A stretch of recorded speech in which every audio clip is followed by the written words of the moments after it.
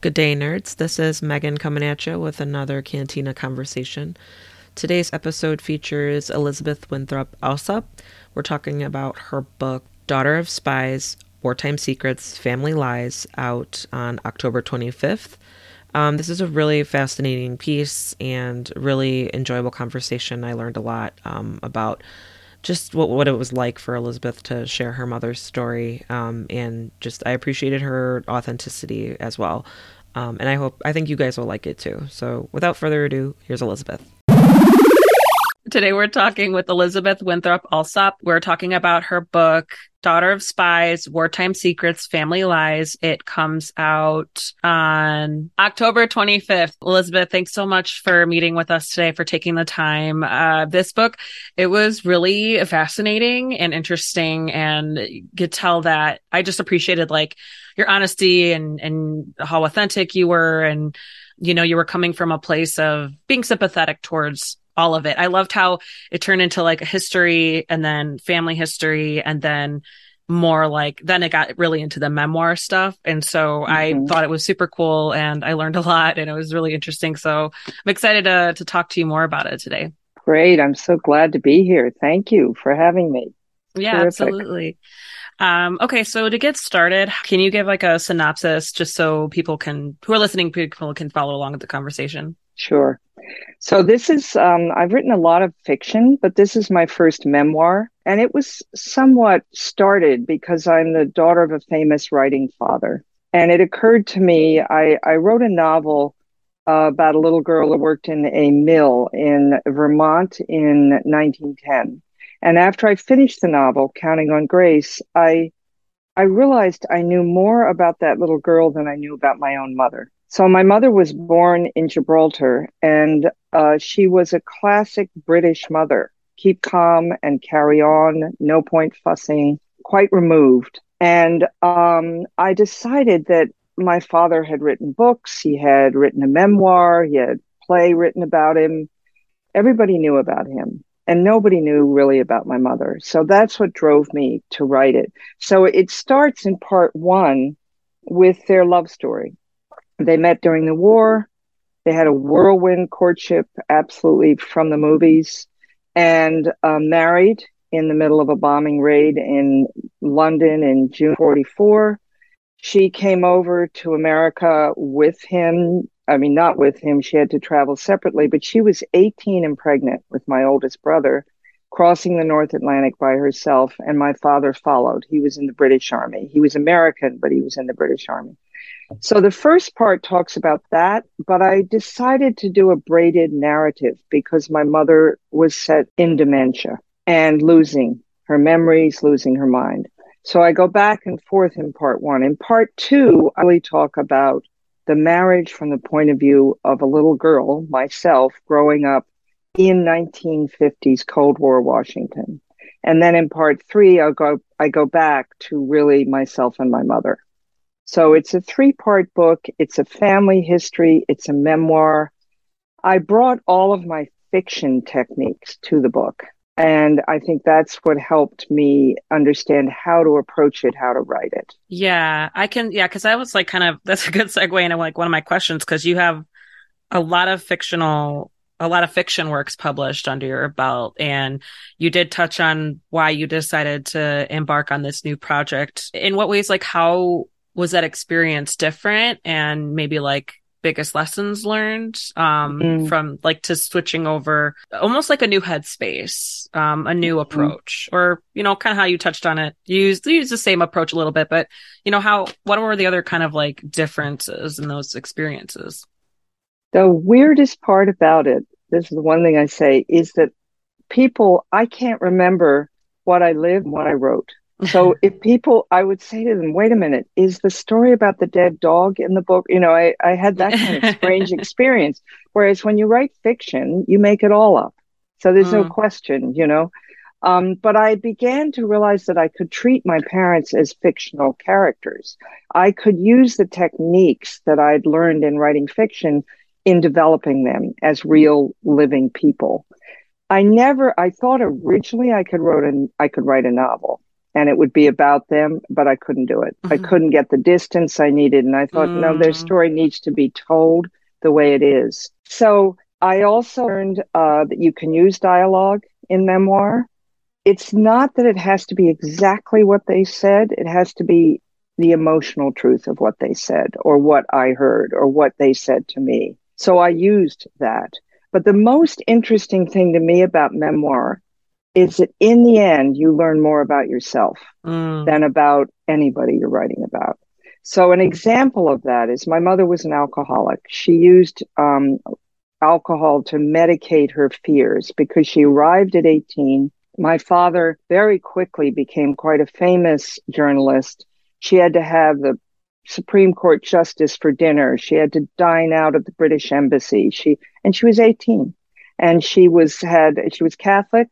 She conceived 12 children. I have 5 brothers and one little sister who died. So she was always trying to juggle these roles of mother, entertainer, etc. And in the beginning of the book, I'm really talking about her going into dementia, and I go back and forth with her love affair with my father.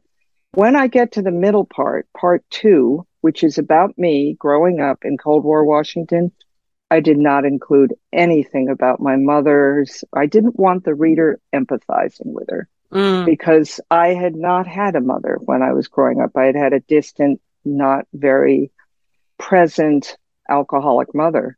And so I did not realize how much I resented that.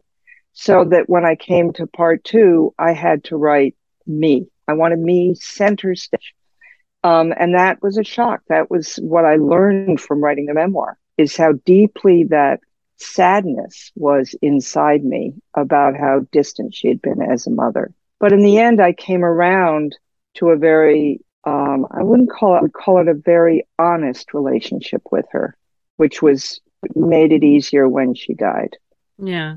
Yeah. So, Yeah, her life is really interesting, and it's just how many wives in any like political or elite social circle have similar stories of, having to entertain. I love how you were like, you even mentioned it. You're like, I don't know, on any week she had to entertain, she had to be prepared for as few as 6 and as many as 20. And exactly. it's like, God, that's just the reality of it, right? Yeah. Of Yeah. being like having those connections and having that household name. And it was interesting having like, your experience as a child, like, you know, through the child's eyes. Cause it's like, yeah, you don't Mm-hmm. grasp, like you're Mm-hmm. in it, but you don't always grasp all those little like meanings and the side glances and the whispers and the real Exactly. the full context of the situation. And Exactly. yeah, and it's like fascinating. I don't know, I'm obviously I'm a big bookworm, and I've read a few memoirs this year, and so it's always nice to like switch it up, and I like how it just gives you that little peek. And going, for you, I love how honest you were, that you're like, well, I wanted to be about me because I didn't realize I resented that. But I think that just, it shows kind of like the generational, like the trickle Mm-hmm. effects of like that whole generation of that whole, and then the It's generations true. that followed. Yeah. And I think also with them, the fact that my is called Daughter of Spies. My mother was at 17 a decoding agent for MI5, which is the British Secret Service. You know, bombs dropping all around her. She goes up on the roof of the building. She sees St. Paul's Chapel destroyed by a bomb. My father dropped into France right after D-Day. So, in a very dangerous situation. They Mm-hmm. were spies and they kept secrets from each other, which they had to do. She had signed the Official Secrets Act. He, of course, said to her the night before he dropped, I don't know if I'll come home. I can't tell you where I'm dropping. I'm not allowed to. You know, it's France, but I can't tell you where. It became a habit. Mm-hmm. So they kept secrets from each other in the marriage. And there, as you say, those side glances, those inferences, they were they kind of held on to their feelings very tightly. So nobody ever yelled at each other, but Mm. you felt this tension in the household. You could almost cut it with a knife sometimes. And that was exactly as you say, a famous man. He had a wife who was beautiful, young, and an alcoholic. How was Mm-hmm. he going to keep that under wraps Yeah. through all of that. So it was a unique, not a unique childhood, but to combine the political tension, Washington in the Cold War, spies coming in and out of the back door. Daddy interviewed them all the time. His best friends worked for the CIA. Every single one of his best friends did. So there was a hushed, whispering, ominous quality to our growing up. Yeah, how eerie that Mm, would have been. I can only imagine just like being in a household where, yeah, like I said, like as a child, you don't quite understand, and then you get older and you're like, oh, like mm. how, That's what was happening. Yeah. yeah, like it seems like really intense, but not directly on the surface. It's just that vibe, that energy, and yeah, like you said, like you can cut it. Yeah, that's just a one interesting thing that is just so unique to that type of marriage, just with those two Hmm. professions. Hmm. Hmm. Because she was probably one of the Exactly. few, yeah, she was probably one of the few people that understood, and vice versa, Exactly. you And know. she used to say that when she got to America and she would go to a party, first of all, the American women were jealous of her because she was gorgeous and 18. And she would go over in the corner and all the men would surround her because they were all soldiers. And Mm, so she could connect with them. The hmm. women here had been knitting socks and writing letters, and so it was. And she said it made it worse. The women were then more eager to ostracize her. Yeah. So that was a very difficult early Yeah. time for her. Unfortunately, that probably contributed to like the loneliness that she felt and Yeah, her. definitely, definitely. I want to hear Mm, about your research process and maybe like the most fascinating things or surprising things that you learned. okay.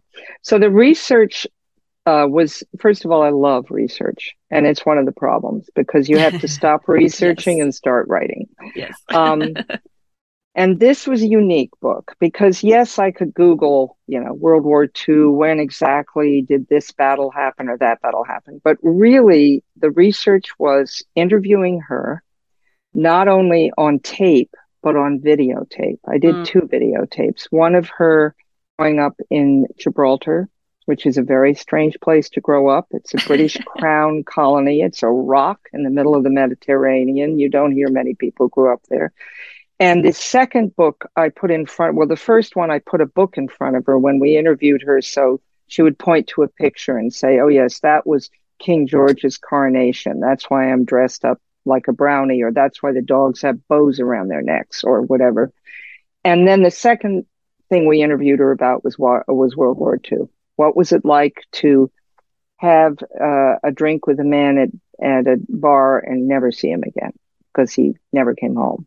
Mm. So there was a lot of that kind of interviewing. In addition, my father has written a number of books, and one of them was a memoir about dying of leukemia. He died of leukemia when he was 60. And he wrote a memoir called Stay of Execution, a sort of memoir. So there were stories in there, although those were ones that I knew, that Okay. he had told us. But he also wrote a book right after he came home from the war called Sub Rosa about the OSS that he had jumped with. And he buried his real stories there under other people's names, which I did Mm. not realize till I started reading this book. Then I found in the basement letters that my father wrote to my grandmother and grandfather in Connecticut talking about meeting Mummy. Mm. I know I've said this before, but I have just met the woman I'm going to marry, and that was 5 days after he met her. Right. So that kind of research. And then the other fascinating thing was I went on a trip to England and I went to every single place where my mother had lived. And Mm. ironically, except for her flat in Chelsea in London, I could get into every single place. Oh. Part of the reason was she went to a Catholic convent school north of London that is now a Marriott Hanbury golf spa. Okay. So, so I said to my husband, listen, we have American Express points that Mummy died with. Let's Mm. use them. Mm. And we ended up in this sumptuous room. And I realized that 8 girls would have slept in that room in her time. So that kind of research where I literally walked along the path that she had walked on, or I went to see her grandmother's house and they let me in and let me go stand in her bedroom. I mean, the people who owned it. So that sort of research was really pretty incredible. I think that when you ask about the most surprising thing, I interviewed my mother and she would tell me these stories very offhandedly. Like, don't make me get emotional about this. Mm. For example, her father, she was evacuated out of Gibraltar right into London, right into the middle of the war. She sailed right through Dunkirk, the evacuation of the British Expeditionary Force, etc. Her father was evacuated 10 months later, and he brought with him her two corgis, Romulus and Mm. Remus, stupidly, because there was a quarantine on. There was no way they were going to let those dogs in. So I said to Mummy, well, what happened? Oh, she said, they were shot and buried at sea. No tears. No, that must have been terrible. Well, it was war. That was the way she was. It's like, don't make me get emotional about this. Yeah. Don't impute emotional feelings to this. And that's really the way she always was. Yeah. I remember reading that and it was just so the first thing I thought, I think it was like, well, I don't know if that was just like a personality trait or just the era and the situation that she was growing up in or she was used to. Cause it's like, yeah, you don't have time Right, to wallow or right. you just gotta like, because otherwise if you stopped and paused for every like tragic thing, you might Be not make it. overwhelmed. Yeah. Yeah. Or yeah. And it would be so much worse because yeah, I imagine that just during that time, and there are so many like different perspectives depending on which side you were on, what part of the world you were Mm-hmm. in, all that Mm-hmm. stuff. And Mm-hmm. so I remember you touched on that in the book where you're like, I don't know, she just everybody was carrying away and there she was standing like unfazed at the top of the roof. I think it was that moment. And Mm-hmm. it Mm-hmm. was just I thought it was so I don't know. It was just like yeah, she's a badass. She was or even Exactly. She was, at least in the brain, yeah. right? Like, Yeah, no, she was kind of a badass in a good way, and she just kept moving on. I'm not going to let this pull me down. I'll never forget going back to see her because I live in New York after 9/11. And I said to her, Mummy, 3,000 people died in that tower. And she nodded and said, terrible. She said, one night in the East End of London during the war. Puts things in perspective. yes. One night. Yes. Yeah. Yeah. And it's almost like you don't want to say desensitized, but at the same time, it's like, well, yeah, it's horrible, but it's like a fraction. It's a shock. Yeah. It's a Yeah. shock to us because we haven't seen anything like that. Experience that. Yeah. Yeah. And so, Yeah. so long. And Yeah. I don't want to show my age, but I was like Oh, still, yeah. I was like my, Oh, no.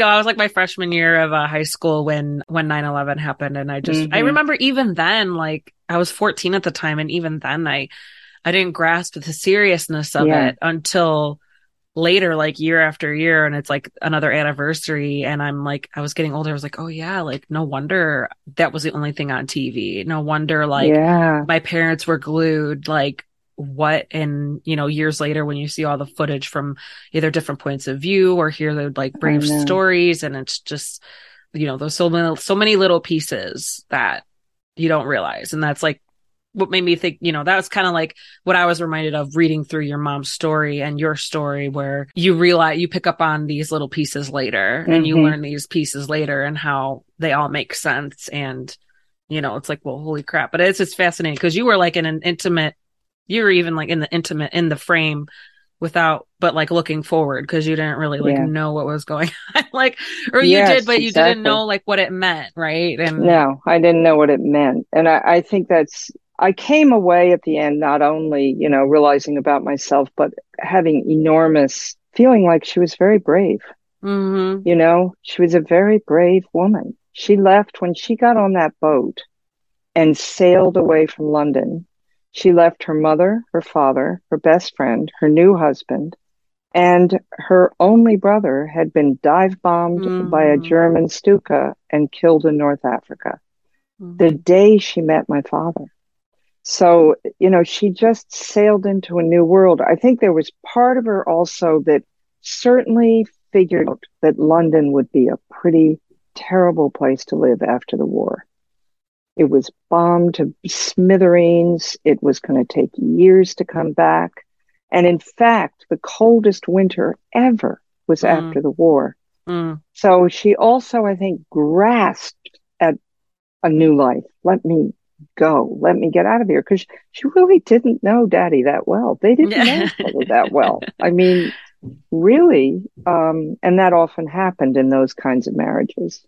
Right, It was a right. very, I think I remember she said it was just wartime. Like yeah, yeah, that was yeah. just really common where they'd fall in love and boom, that was it. And they didn't On you have go. time to, yeah, didn't have Yeah, time to court for too long, didn't have time to have a long yeah. engagement. It was just like, nope, let's go. Okay, time to make Let's go. babies. And yeah. Yeah.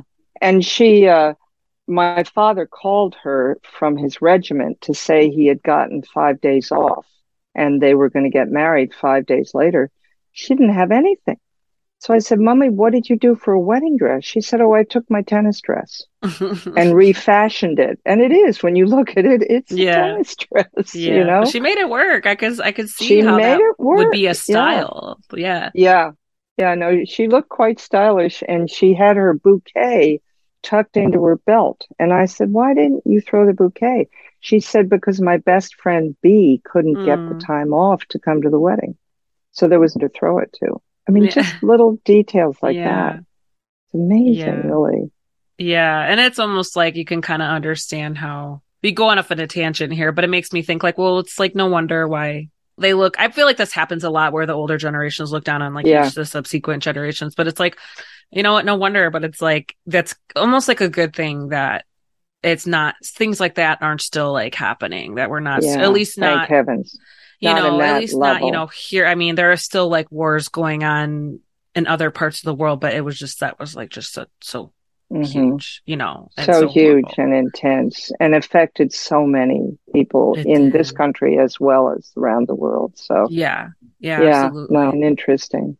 And so you grew up with like your mom. Think it's also interesting how like, cause she had obviously had like an English accent. So like, Hmm. you know, you grew up, but then was she like a quarter Spanish? Cause where's Gibraltar Hmm. located? Like near So Spain? the story about Gibraltar, she said everybody on Gibraltar is a mongrel. That was the word she would use. And I said, What do you mean? She said, in 1805, Napoleon marched into Italy and told all the Italian men that they were going to be in his army. And she said they all jumped into boats and rowed or sailed, whatever, to Gibraltar. So her great grandfather was from Genoa. His name Rancia, and actually Queen Victoria made him a judge. Mm, Um, Her mother was half Spanish and half English. So hmm she was a quarter Spanish come from her mother's line, and her hmm father was English. Her father was a British merchant, which was hmm very typical for Gibraltar. So, but they are mongrel. They are made up of everybody around the Mediterranean lands on that rock. It's odd. Yeah, no, I think that's so interesting because just culture is just so tied to history in ways that we don't lot, you know, Exactly. other people know, people who study it Mm-hmm. know, but the things you Mm-hmm. learn, you know, even like right down to like not just customs, but like the food. Like, why is this food The famous here? food. Oh, because when they came over and colonized, they brought the pigs over. Like, for example, it's like, Exactly. yeah, yeah, and it's like so Or fascinating. the fact I call her mummy. No, none of my friends Yeah, call her mother mummy. It's a very British name, yeah, yeah. very tied to that. So, and then So, something that I was like trying to remember too with your father's connections was it his mom or his grandmother was Franklin Roosevelt's niece? yeah, his grandmother, my great grandmother, was Theodore Roosevelt's sister, Teddy Roosevelt's sister. Teddy So, Roosevelt's okay. sister, and his mother, my grandmother, was Theodore Roosevelt's niece Got and it. Eleanor Roosevelt's first cousin. Got it. Okay. So, Because I know I was trying to remember, like, well, which time period? Because I'm like, wait, there's yeah, Franklin, there's Theodore. Like, yeah, but I I know they were know. fifth cousins, right? Like, they Yeah, were they still, were. Yeah. They were all wrapped up together. And the funny thing about the Roosevelt family is they had a real parting of the ways when Eleanor from the Theodore branch married Franklin from that branch. And Theodore branch were all Republicans. Mm. And Eleanor jumped over the fence and went, and married Franklin and was a Democrat and was, a force of nature. The thing that always bugged me was that my grandmother, she loved Eleanor. They saw each other. My grandmother lived in Avon, Connecticut. Eleanor came and stayed there all the time. She never thought it was important that any of her grandchildren meet Eleanor Roosevelt. So I've met more people in my life who said, "Oh, Eleanor did that," and I was 14 when Eleanor Roosevelt died, and I almost didn't know I was related to her. It was very much put kind of aside, don't bank on that Roosevelt name. So we never really thought about it until years later. However, I did have a very close relationship with Theodore Roosevelt's daughter, who was Alice Roosevelt Longworth, and she lived in Washington. And her granddaughter and I went to the same school. So she would pick me up and bring me to her house for tea on a Thursday afternoon. And she had a famous pillow that said, "If you have something nasty to say about someone, come sit by me." She was the original wicked child. And I loved her. And she liked me because I was a writer and an eavesdropper. So, my father would have certain people over for dinner. I would go there. She'd say, "Okay, who came for dinner? What did they say? Who was there? What was she wearing?" She loved all that. And I just fed it to her. Yeah. You just like, "Oh, well, yeah, of course." Like, right. So did you were like, at the time, I got the impression, reading that part where you didn't think much about it. You were like, "Oh, sure." Like, and just like, but you speak fondly of these times, but is that really basically what it was? You didn't think much of it. You were just answering her questions. You weren't thinking like, "Oh yeah, so here, I got the new gossip for you." Like, right. No, I just loved being there. I mean, that comes in a section of the book where I'm looking for other mothers, really, because my mother was not very present. And she was a place Thursday afternoon. Yay, I get to be with Mrs. L. And it was just because the sad thing was that often we would come home in the afternoon, and my brother Ian, who's the closest to me, would meet me at the kitchen door. And if Mummy was in bad shape, she'd be locked up in her bedroom. So he would just go put his thumbs down and we would scatter. Generally, we would go down to the basement because my brother Joe ran a whole electronic kind of laboratory down there. And we were always doing incredible things at his behest. But it was just, again, a way. He was like our downstairs father. My father traveled a huge amount. He was gone in other countries 3 to 4 months a year. So poor Mummy, I mean, she was left having to carry all of this. And there were more and more children and more and more. So it was, when I went to Mrs. L's, it was a safe place. It was a safe place. That was really the best way to put it. And I loved it. Yeah. Yeah. I could tell you did. Like, that came off the page for sure. I respect that.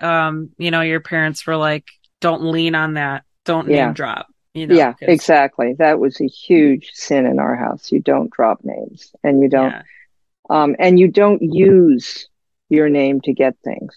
I did a little bit because I got a couple of jobs in Washington that I got because my last name was Alsop. I worked for a newspaper, and I'm sure they hired me as a summer intern because they knew my father's work. But in general, and then when I published, this is the first time I've used the name Alsop.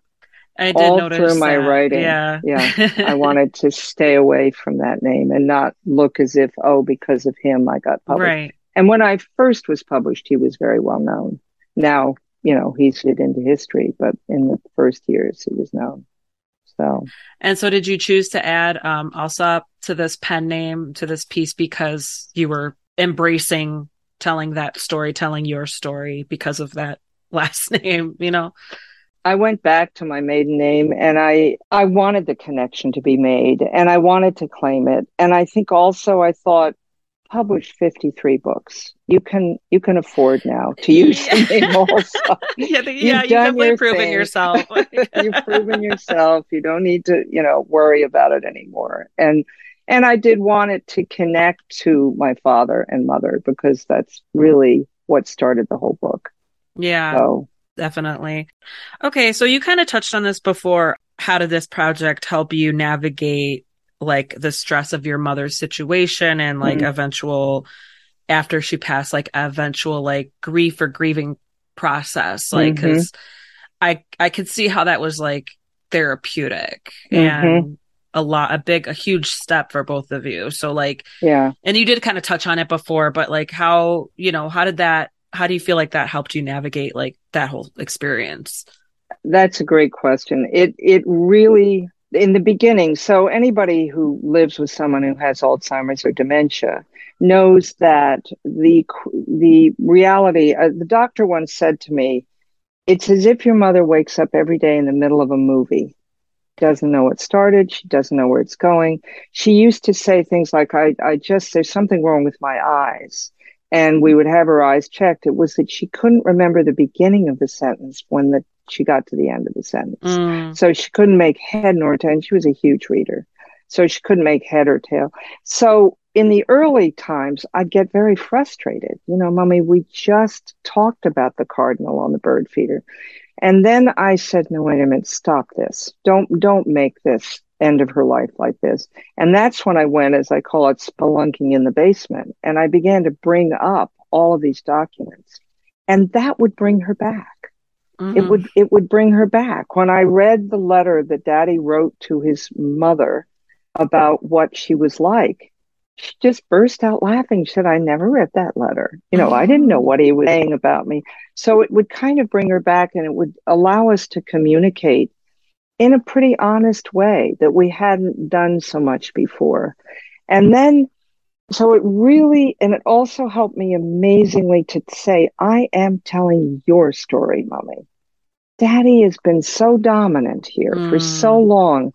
And she used to tell people I was writing her autobiography. And I didn't correct it. I said, whatever. Sometimes she would snap at me and say, you didn't get that right. Or I didn't, and I just say, okay, I'll fix it, but it was a story she told me. So I knew that I had gotten it right. The best thing was at the very end. When she was in the nursing home, we tried to keep her at home, and too many things went wrong, and she needed really 24-hour care and so on. So we put her in a lovely nursing home. And my brothers, the deal I had with my brothers was, look, I am the closest physically to Mommy, and I am the only girl. So this is going to land on my shoulders, boys. And said yes. And I said, so you're going to pay me. He said, what? I said, yep. I'm not going to charge full rates, $40 an hour, and all my travel expenses, because I go back and forth all the time from New York to Washington. But I also said to them, that doesn't let you off the hook. There are 6 of us, and there are 7 days in the week. Each one of you gets a day to call Mommy. And I would say, all right, Ian, Stuart was there 2 weeks ago, your turn. And they'd fly in and visit with her. So at the very end in the nursing home, one of my brothers called and said, I don't know what to say to her. You can't keep a conversation going. I said, show her the video. Show her the video of her talking about her childhood in Gibraltar. It gives her such pleasure. Sometimes she doesn't even really realize she's talking. Yeah. But it gives her pleasure. And then suddenly you'll get a new detail. Oh, she said one time when I thought, she really wasn't tracking, she said, oh, I remember when we were watching the rockets come into Green Park and we were standing on that balcony at the Ritz during the honeymoon, and I turned around and your father was hiding under the stairs because he found the much scarier than she did because she'd lived with him so much. So things like that would still come out. So it made her diminishment less painful. And if I ever talk to anybody who's working with an Alzheimer's, I would say that. I would say, play them the music. I used to play her Vera Lynn, who sang Land of Hope and Glory, and the Nightingale sings in Berkeley Square, and When We Meet Again. She was the famous British singer during World War II. So I would play her that music, or I would read her daddy's letters, or I would show her the video, or I would ask her another question. And it just kept bringing her back, not all the way back. And it would disappear very quickly. I mean, she couldn't remember who came for lunch an hour before. I mean, one time I went into the kitchen. I'd been there 5 days, and she always had afternoon tea because it was British, right? And I went into the kitchen to pick up the kettle and bring it back, where it came back to pour her tea. And she said, "Oh, love, how nice of you to come visit." And I'd been there for 5 days. So I was gone for 10 minutes to the kitchen and back. That's what was so disorienting. It's disorienting. Yeah. I can imagine like the days maybe you think that you have like a good flow, and then something like that happens. Yeah. One time she got away. She ran away, which is very typical for Alzheimer's patients. And she was on crutches, so we were pretty impressed. Oh my gosh. Yeah. I love all those stories that you included. Cause it's like, cause you talk about how, the brave parts, but then you also, the result of like what you and your brothers had to deal with, because those personality traits just, like which just kept carrying on. Not easy to live with. Yeah. Not easy as children to live with. As I said, she never hugged me. She loved me. I knew she loved me. And in the last year, she called me love because she couldn't remember my name. So it's those kinds of painful things. But yeah, it was interesting. Yeah, that was actually one of my questions, is like, what advice would you give to someone who's going through kind of like the same thing? So you jumped right into it. Yeah, caregiver. And then and you were honest with like the guilt that you felt for, looking for to someone to like hire, because it's exhausting for the caregivers, whether that's a professional or relatives. It's exhausting, and it's a lot for one person to take on. Definitely, it definitely is. And I was extremely lucky because we had the money to really have the help that she needed. But what happened to me again with that is that Mummy could snap at people, which she did. Frankly, when we were growing up with her, she could be very impatient. But when she snapped at the caregivers, I felt like I was the teenager again, taking care of my little brothers and protecting them from her anger or drinking. And I had to kind of step back and say, wait a minute, they aren't feeling the way I am. They aren't this woman's children. They're doing their professional job, and they were loving and accepting of her impatience and frustration because she didn't know where she was. Yeah. She'd suddenly wake up in the middle of a movie. I just give him lots of kudos to the professionals who just do that. And like, they just have that headspace, or they're, they're in the zone. They're just in the zone, and they're like, no, all right, this is just a patient. Okay. Yes. Okay. Going and answering the same question over and over again. Doesn't matter. Yeah. You really have to, it's about patience too, acceptance and patience. It's hard. It's a very hard job. Yeah, no, absolutely. Absolutely. So just a couple more questions here. What were the most challenging parts to write? And then what were the most enjoyable parts to write? And I know this was like a different sort of project for you, and you already talked about like how, like, your experience of it. So like kind of maybe the two part of it, what was like the most challenging and what was like the most enjoyable? That's a good question. I think in an odd way, writing about what I was going through day to day with her dementia, was the easiest part. It was very present. I was doing it, every day or every phone call or whatever. The hardest part was recreating their love affair because it felt almost arrogant. How could I know what that was like? I wasn't in the war, I didn't know my father then. or obviously my mother. So I wanted very much to, it was why I decided originally I was just going to write it straight, their story of their wonderful romantic courtship. Mm. But then I decided to put together as a braided narrative so that my voice could be there in a more authentic way. Mm-hmm. In other words, and it also created this back and forth. So, I'd say, I don't want to think about the bed sores right now. I want to go back to Mummy, beautiful Mm-hmm. and 18 years old and on the threshold of her life. So it kept me in the story in a more honest and authentic way. Mm-hmm. And I think that helped me, do that first part. The ending was not hard to write because I was very close to it as she passed on. Mm-hmm. And the most beautiful thing was finding the letter she wrote. I say at the end, my mother was one of the first people who brought hospice to Washington, D.C. It was an English program, and she helped start it. And she Oh, gave a okay. speech. She gave a speech somewhere, I think it was in Canada, to hospice people. And she decided to tell her story. I Yeah. had never seen this. I had never heard her. And it was completely honest. And she didn't use the word alcoholism, but she admitted that after my father died, she totally fell apart. Mm. And she also turned out to be a great storyteller. Yeah. And so that was the arrogance of it that I thought, oh, well, I'm the storyteller.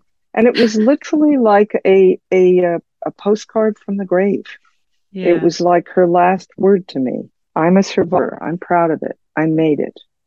Yeah. And that was the ending I needed.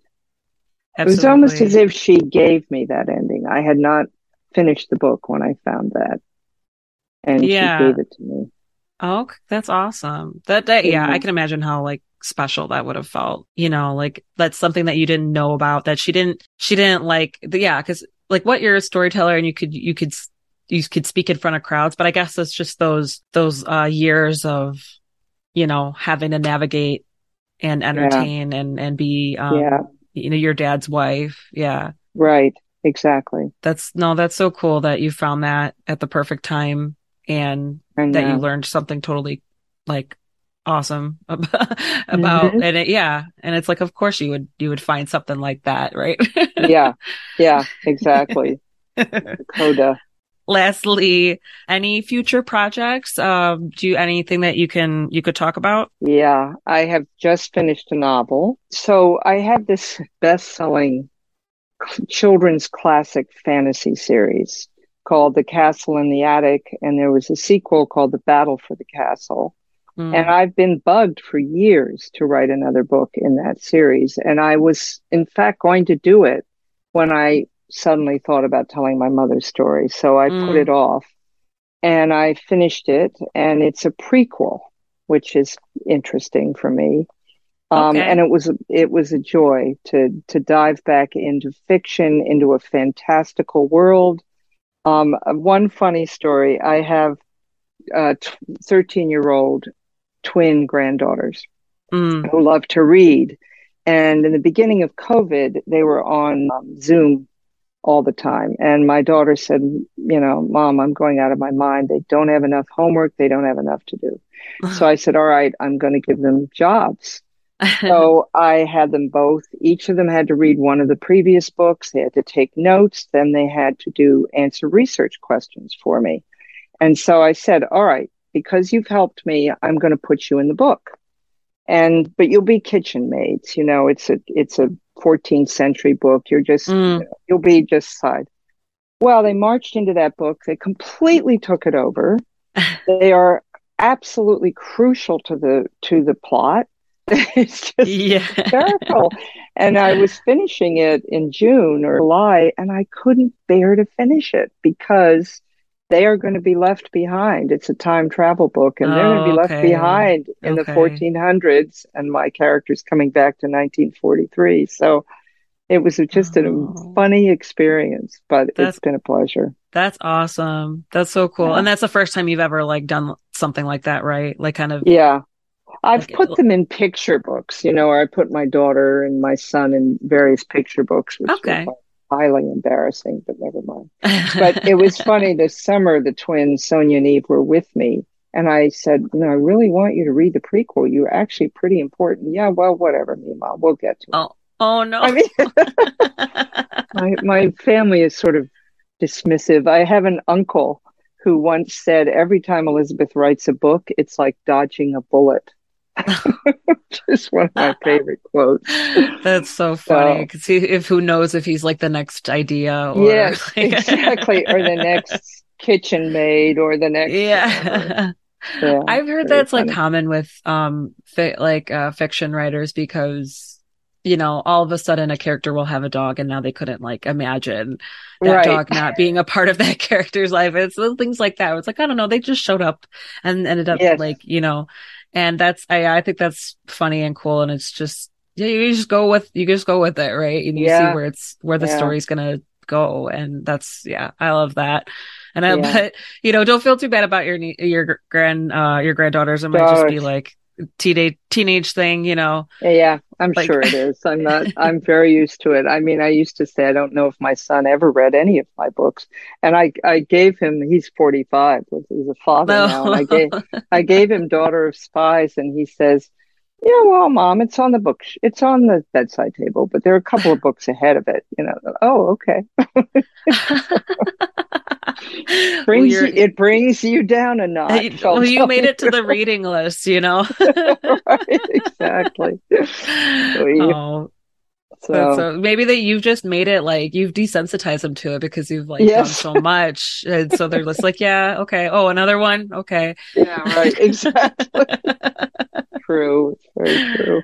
That's fun. Well, Elizabeth Winthrop Alsop, October 25th, Daughter of Spies, Wartime Secrets, Family Lies. Thank you so much. This was so fun. I glad it's one thing to like read about someone's story and so that much more awesome to like just speak to you and learn the other things about it. And this was such a fun conversation. Well, thank you, Megan. I really enjoyed it. Okay, and that was Elizabeth Winthrop Alsop, Daughter of Spies, Wartime Secrets, Family Lies. It comes out on October 25th. You can find links to her social and to pre-order the book on the show notes. Be sure to rate, review, subscribe, all that good stuff, and follow us on Instagram and Twitter, Cantina Book Club and the Nerd Cantina, and read my book reviews on thenerdcantina.com to stay up to date with new books and new author interviews. Thanks for listening.